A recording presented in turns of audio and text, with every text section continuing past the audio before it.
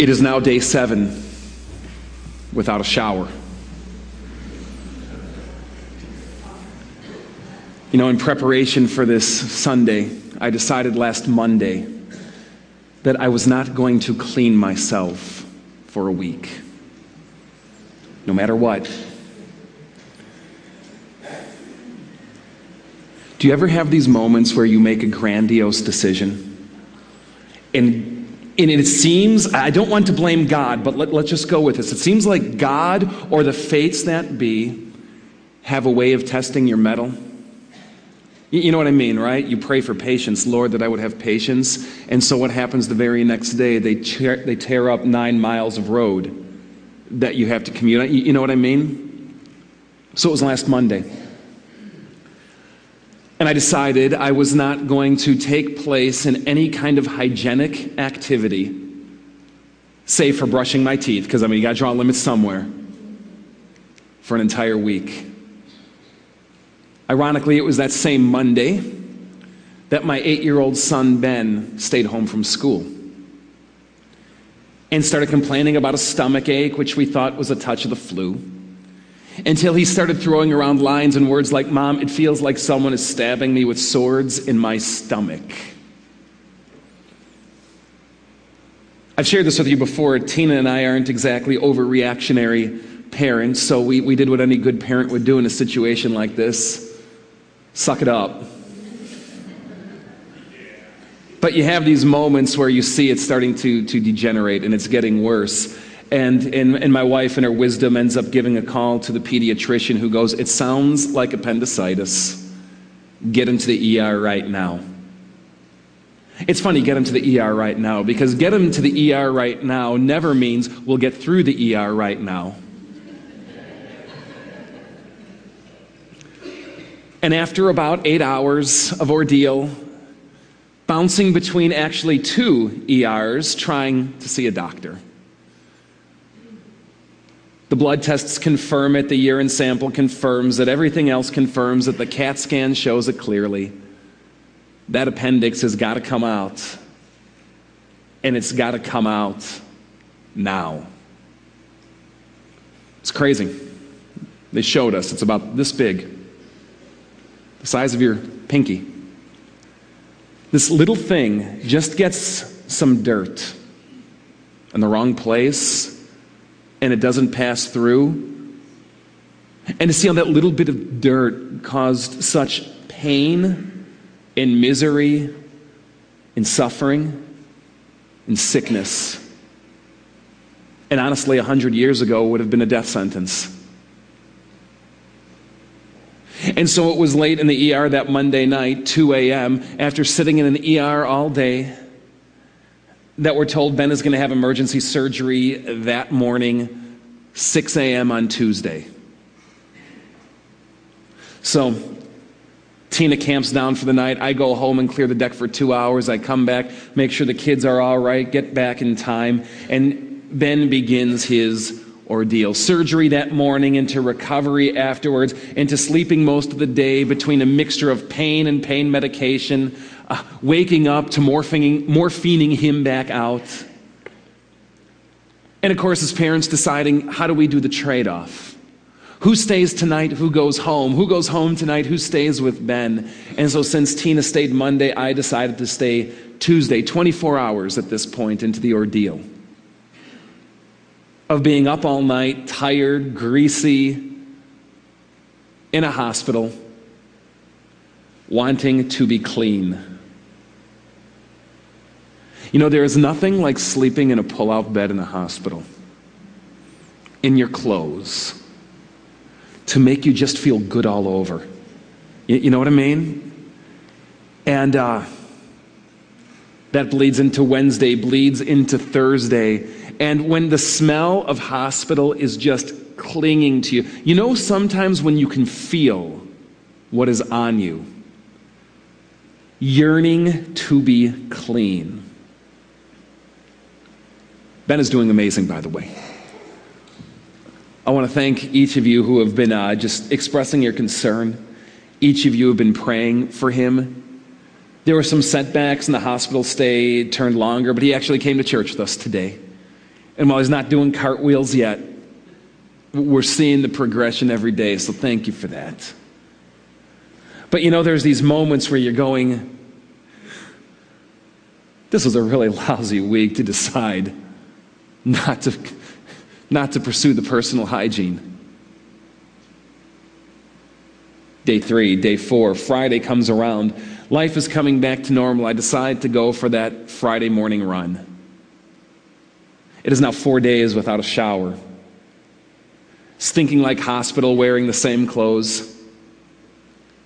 And there's nothing for someone like me to go out for a run like that, and you just get that nice sheen of sweat all over. And go, oh boy, I get to cling in that for the next 2 days. It led to coming here at FOF and doing some work out in the garage. Garages by nature are dirty places. And it just keeps compounding and compounding. It was Friday that my wife finally sent me into exile.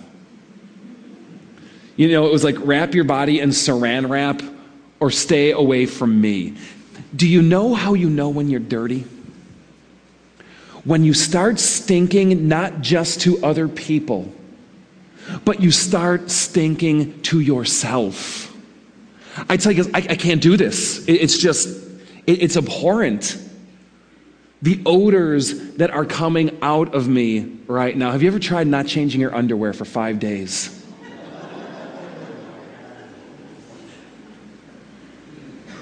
Don't judge a person until you sit in there. Never mind.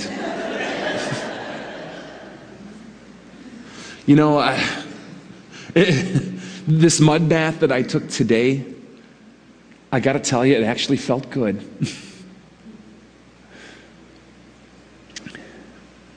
I'm sorry if I stink, because I know I do.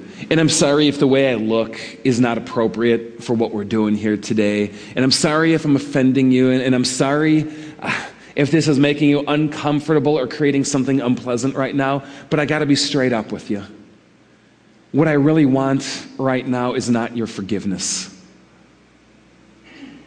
What I really want is just to have a good, long shower. What I really want is just to be clean. There's a story. It's about a beggar who is brought before a king in the olden days. And he comes into the palace in all its opulence and majesty. And he's brought before the king in the court. And the stench and the filth of this man is defacing everything he touches. To stand before the king like this is not only something that's rude and offensive, it's something that's punishable. And he's brought before the king and he's brought before the court. And you can see the people catch their breath as they're offended by this man. But the king, feeling good and generous and wanting to show how merciful he is, looks at the beggar and he goes, "You come into my court filthy, but I forgive you. Go on your way." To which the beggar answers, "But sir, that I would be clean." What are you looking for from God today? 3 weeks ago, we began talking about what Jesus does. What his death on the cross accomplishes for you and me. And what we've spent time exploring is how by his death on the cross, Jesus forgives us. By his death on the cross, how Jesus ransoms us. He buys us back from slavery and abduction. How by his blood and death on the cross, Jesus adopts us. And we become stepchildren of God, adopted children of God, now heirs to his promise. But what we're going to be talking about today is something more. See, God is eager to forgive the offenses we have before him, but God is not content to leave us at simple forgiveness. What God desires is that you and I also be clean. There's a challenge to traditional Protestant theology, which spends so much time talking about how Jesus forgives us. And equates it to this. It says simply Thinking about Jesus' blood is something that only forgives us, is thinking about ourselves as a piece of dog excrement that has a nice layer of snow that falls on top of it. We might look clean on the outside, but are we the still same rotten thing on the inside? And is there something deeper at the core of who we are that God wants to do for you and me? And the message of Jesus is clear. What he wants to do is make us clean. I mean, you see this throughout the New Testament. There's this one amazing story, and it's just one of many, where Jesus is walking on his way, and he's going from town to town proclaiming that this kingdom is coming, that he's going to usher in, which brings goodness and forgiveness and the power of God. And it says that on his way, a man came along who was covered in leprosy. And when he saw Jesus, he fell with his face to the ground and begged him, "Lord, if you are willing, you can make me clean."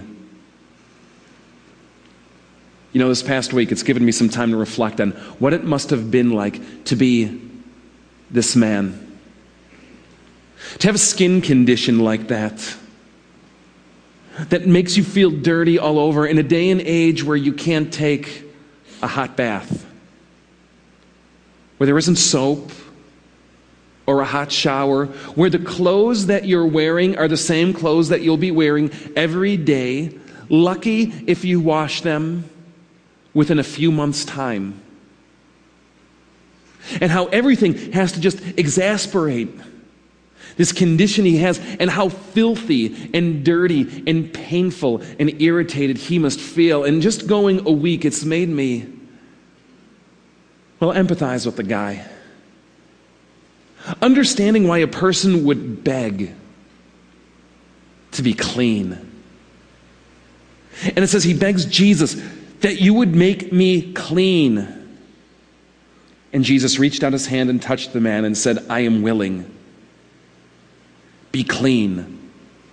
And it says that immediately the leprosy left him. And Jesus then orders him, he says, "Don't go tell anyone, but go show yourself to the priest and offer the sacrifices that Moses commanded for your cleansing as a testimony to this."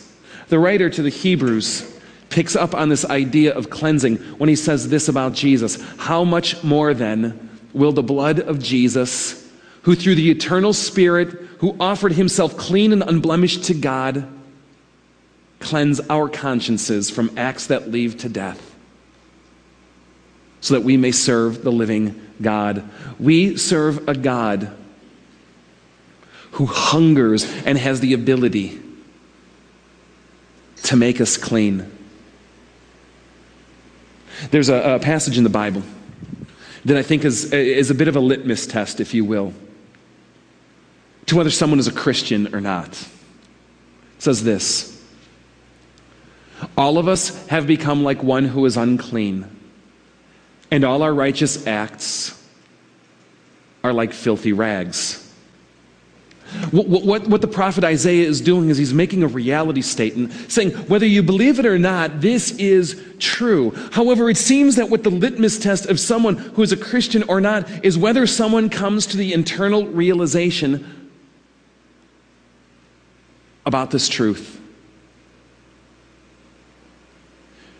Do you realize that you are unclean? And like that leper, do you hunger to be clean again? The Bible is just amazing for its vividness and its graphicness and the way it likes to get down in the dirt and communicate at a raw, visceral level. This last phrase, that all of our righteous acts, even the very good we do, are like filthy rags, is a bit cleaned up, shall we say, in English translation. What the prophet says is this: all of us have become like one who is filthy, and all our righteous acts are like used menstrual rags. Do you feel dirty today?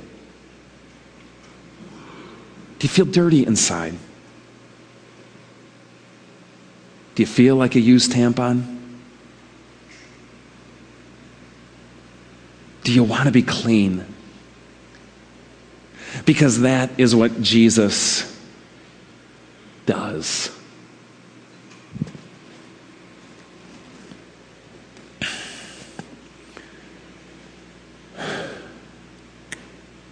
It's been interesting doing this for a week.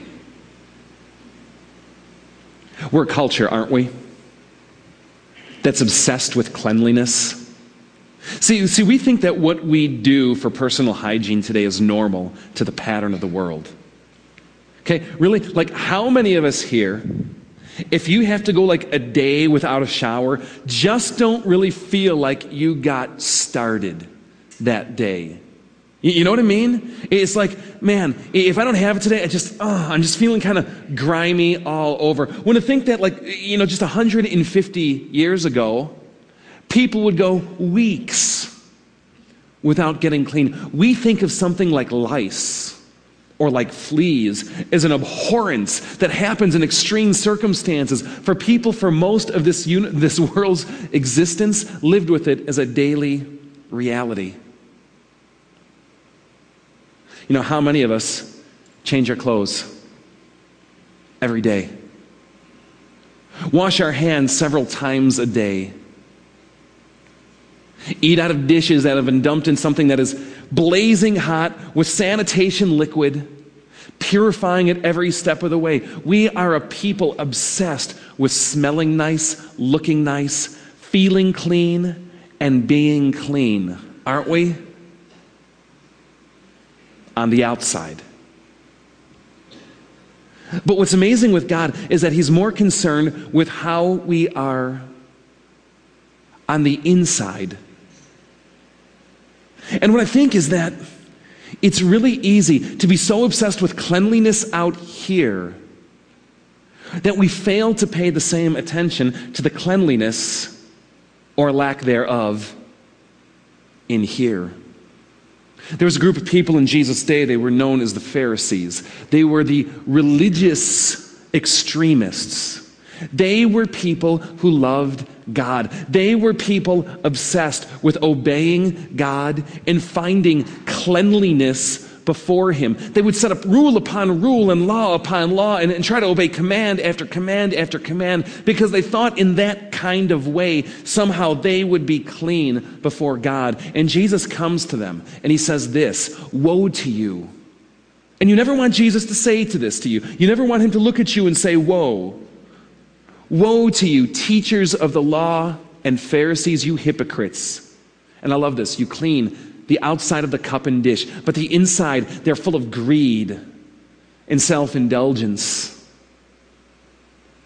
First clean the inside, and then the outside will be clean. He goes on and he says this, "Woe to you, you hypocrites, you are like whitewashed tombs, which look beautiful on the outside, but inside are full of dead men's bones and everything unclean. In the same way, on the outside, you appear to people as righteous, but on the inside, you are full of hypocrisy and wickedness." And I wonder, how many times do I go through life so aware of how I feel and look on the outside that I lose sight of the more important cleansing within? See, this is what's been fascinating this week. I thought that this was going to feel horrible.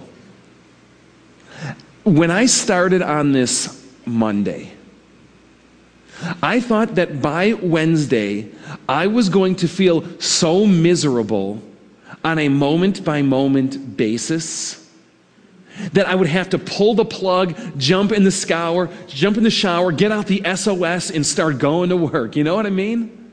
You know what I discovered? And it was fascinating to me. It was revelatory.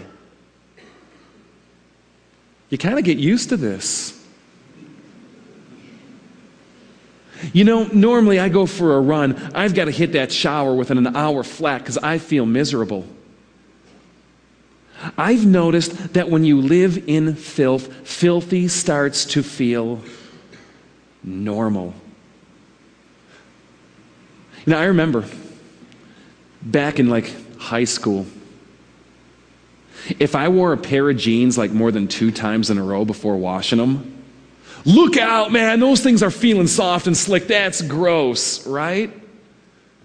I remember my mom actually used to iron our jeans. And some of you are going, well, yeah.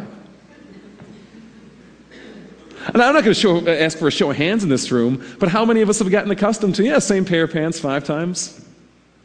7 times? 2 weeks? Yeah, you know it's you, right? Isn't it weird how things that seem so abhorrent and gross when we're distanced from them, when we start to get accustomed to them, become completely normal?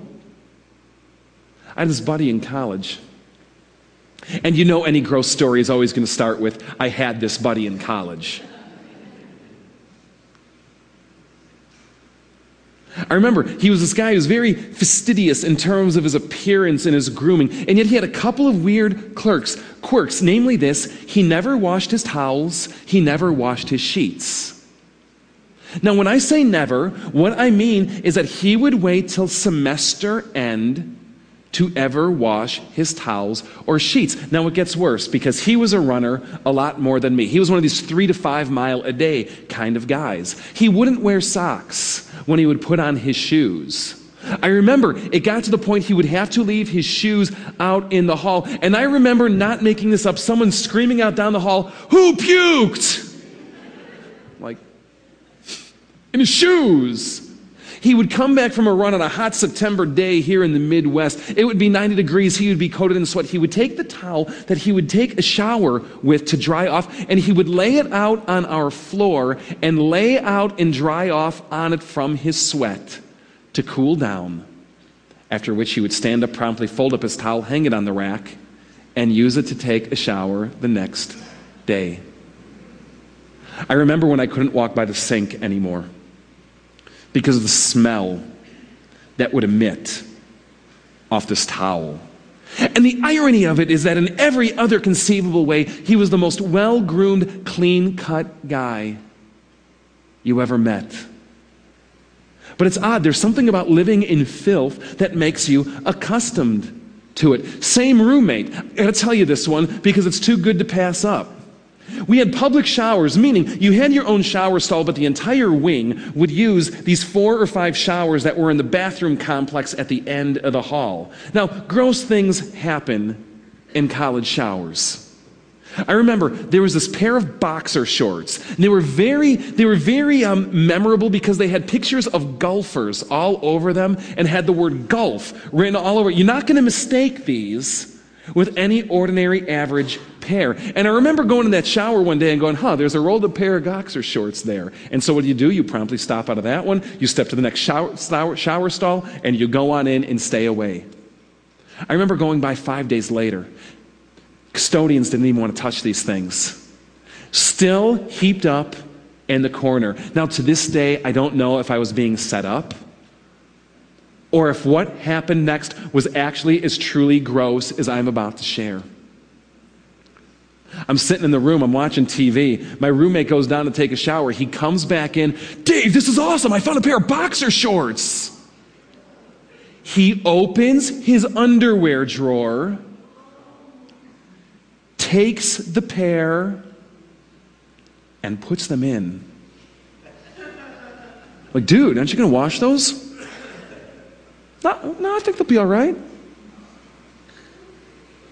In every other way, as clean as you could possibly be.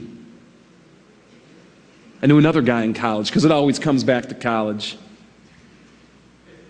He told me about the first time he dropped his toothbrush in the shower. We all know what you call the hazmat team. They take it away. It incinerates. You buy a new toothbrush now, today, right? But then it happens a second time with your new toothbrush. Darn it!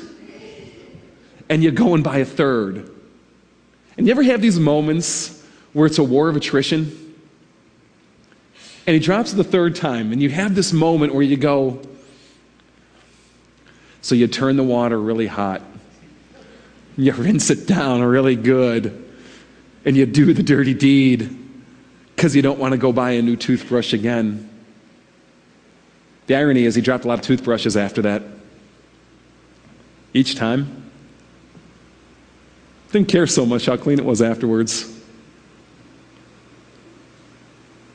What happened the first time you dropped something on the floor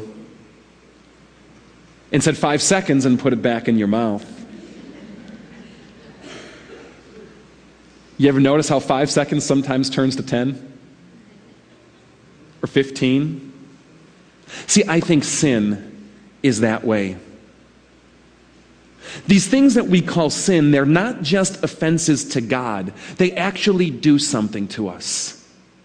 They soil us. They stain us. They make us gross and yucky and filthy and dirty. And I think the first time we come into contact with a sin that we're not used to swimming in the stream of, it's abhorrent, it's gross, keep me away from that. And if we fall into it, we feel miserable. And we cry out to God, Lord, that you would make me clean. But have you noticed that the longer you live in a certain pattern, the longer you get used to a certain way of being, the longer a certain condition within you seems to stick on you, the more it just kind of stains and becomes a part of you and starts becoming the tone of your skin, and suddenly it doesn't feel so bad anymore. Paul writes this. He says, you must no longer live as the Gentiles do. People who didn't have God's law, so they just go doing whatever. He says they are separated from the life of God due to the hardening of their hearts. Having lost all sensitivity, they have given themselves over to sensuality so as to indulge in all kinds of impurity with a continual lust for more. I wonder, how long have we been swimming in certain areas of mud in our life that we have lost sensitivity to the fact that we are actually dirty and unclean? But Jesus comes because he wants you and he wants me to be clean. And his blood has the power to take any stain away. Because see, I know it right now. I'm looking out at you, and you guys look a whole lot better than me. And I guarantee you, right now, you smell a whole lot better than me. But I know it, guys, that there's a lot of you who are here today who deep in your hearts feel filthy and mired and dirty. And my bet is some of you are just embarrassed about it. It's kind of like the syndrome when you don't want someone to come to your house unexpected because they'll see the real slob that you are. You know what I mean? You ever have that? And you're embarrassed to let someone into your heart because part of you is embarrassed to let someone else possibly see how dirty you really are. And I know, guys, that there's some of you who are here today who know you're dirty. And it's like a rash, it's like a skin condition. You scrub it and you work at it even to the point that you bleed. But no matter what you do, it's never going to make you clean. It's like having one of those conditions where you just have like a body odor, where your breath perpetually stinks, and no matter how much mouthwash you gargle, it's like there's something inside of you that's causing you to be foul, and no matter what you do, you can't be clean. But I'm here to tell you today that Jesus comes and he says, I've not only come to forgive you, I've not only come to ransom you, I've not only come to adopt you, I can make you clean. No matter how filthy your heart, I can make it clean. No matter how mired in the mud you are right now, I can make you clean. No matter how stained and dirty and ruined you feel, what Jesus says is, I can change you. I I can come right down into the mud in that place. And my blood can wash you clean. As one writer puts, and wash you whiter than snow. That's what Jesus does for you and for me. Do you know what I've learned about showers? They don't last. Have you ever noticed that even when we get clean, we get dirty again? You know, it's not like I can take a shower and go, I'm going to take a shower on July 3rd of 1984, and it's just going to kind of work with me. You know what I mean? It's like, do we have these moments where someone proclaims to us, you're dirty, and I go, I want to be clean, and I decided to take a shower on... No, because what happens is even after we get clean, we get dirty again. Don't we? This is what repentance is all about. John, an early follower of Jesus, he writes this. He says, if we claim to be without sin, if we claim to not be dirty,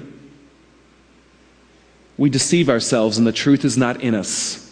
But if we confess our sins, God is faithful and just and will forgive our sins, period. But it says more than that, doesn't it? He'll forgive our sins, but he'll do something more. He'll cleanse us of all unrighteousness. See, many of us in this room, I think, have come to realize that Jesus can make us clean. And at some point in our lives, I bet many of us have come to a place where we have given our lives to him and have accepted his grace. But I bet that since that time, many of you have gotten dirty again. And what's so amazing about the blood of Jesus is it not only cleans us once, but he invites us back to it again and again and again. To come before him and go, God, I got dirty again, and man, God, I want to be clean. To stand before him again and say, Lord, I know you washed me once, but I fell in the mud. That you would make me clean. To come before him and say, Jesus, I know that you paid this price to wash me clean, but I got to be honest. I like how this feels. I've gotten used to it, and it's become a part of me, and I keep running back.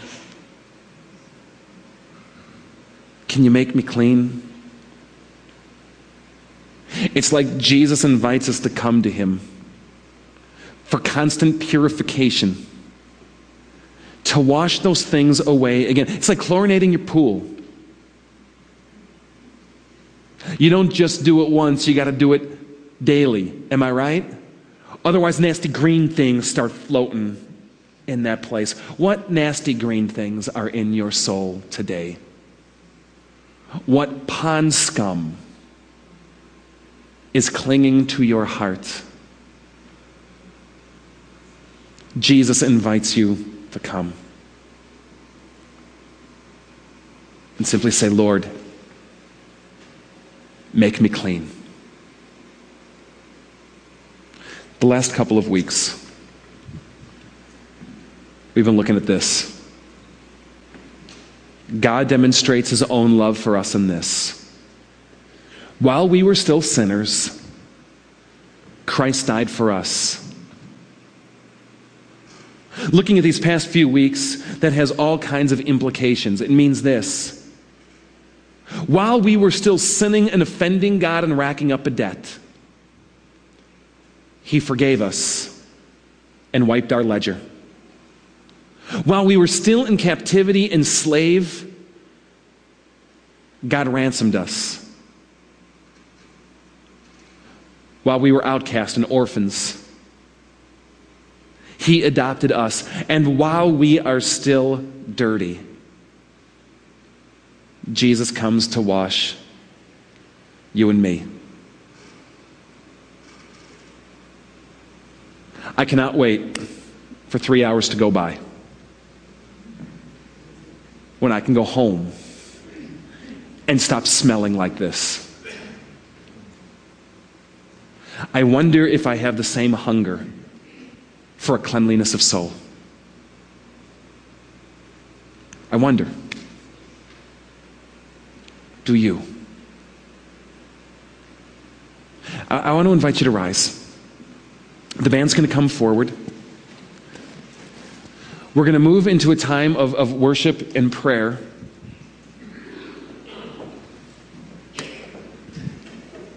And I want to talk specifically to those of you in the room right now who, despite the fact that you're clean out here, are not clean in here, but like that leper in the streets, have been crying or begging out to God, Lord, that you would make me clean. I'd like to invite you into a time of prayer right now. And I'd like to invite you to do this. I'd like to invite you to close your eyes. Close your eyes to block everyone else out, but to close your eyes so as to give other people the freedom to come to God in this moment without being under an eye as well. And we're going to pray. And I invite you to take whatever filth or uncleanness you have before God, to confess it to Him. As I pray, weave in your own prayers, and together we'll say these words of Romans 5:8, and make it your cry to Jesus, saying, Lord, make me clean. So God, we come. As a people, we're filthy. Lord, your scripture says that even our righteous acts, even the good things that we do are filthy rags. Lord, and some of us have come to realize this. Lord, like that leper in the street, we want to be clean. Lord, make us clean. Lord, make us clean for whatever has come and stained us. Make us clean for whatever has come to take root in our heart. Cleanse us, God. Cleanse us not just on the outside, but cleanse us on the inside. And let us know, God, that you come to us now, here, today, to do just that. For your word says, God demonstrates his own love for us in this. While we were still sinners, Christ died for us. Lord, help us to know that we don't have to get ourselves cleaned up before we can come into your presence. Help us know that you come down to us in the mud, in the filth, in the dirt. Because what your word says is this: God demonstrates his own love for us in this. While we were still sinners, Christ died for us. Father, we know we get dirty again and again and again. You wash us again and again and again, and we come back. But your grace knows no end. So God, may those of us who are dirty, filthy, spoiled, and rotting in the core, may we claim your words today. God demonstrates his own love for us in this. While we were still sinners, Christ died for us.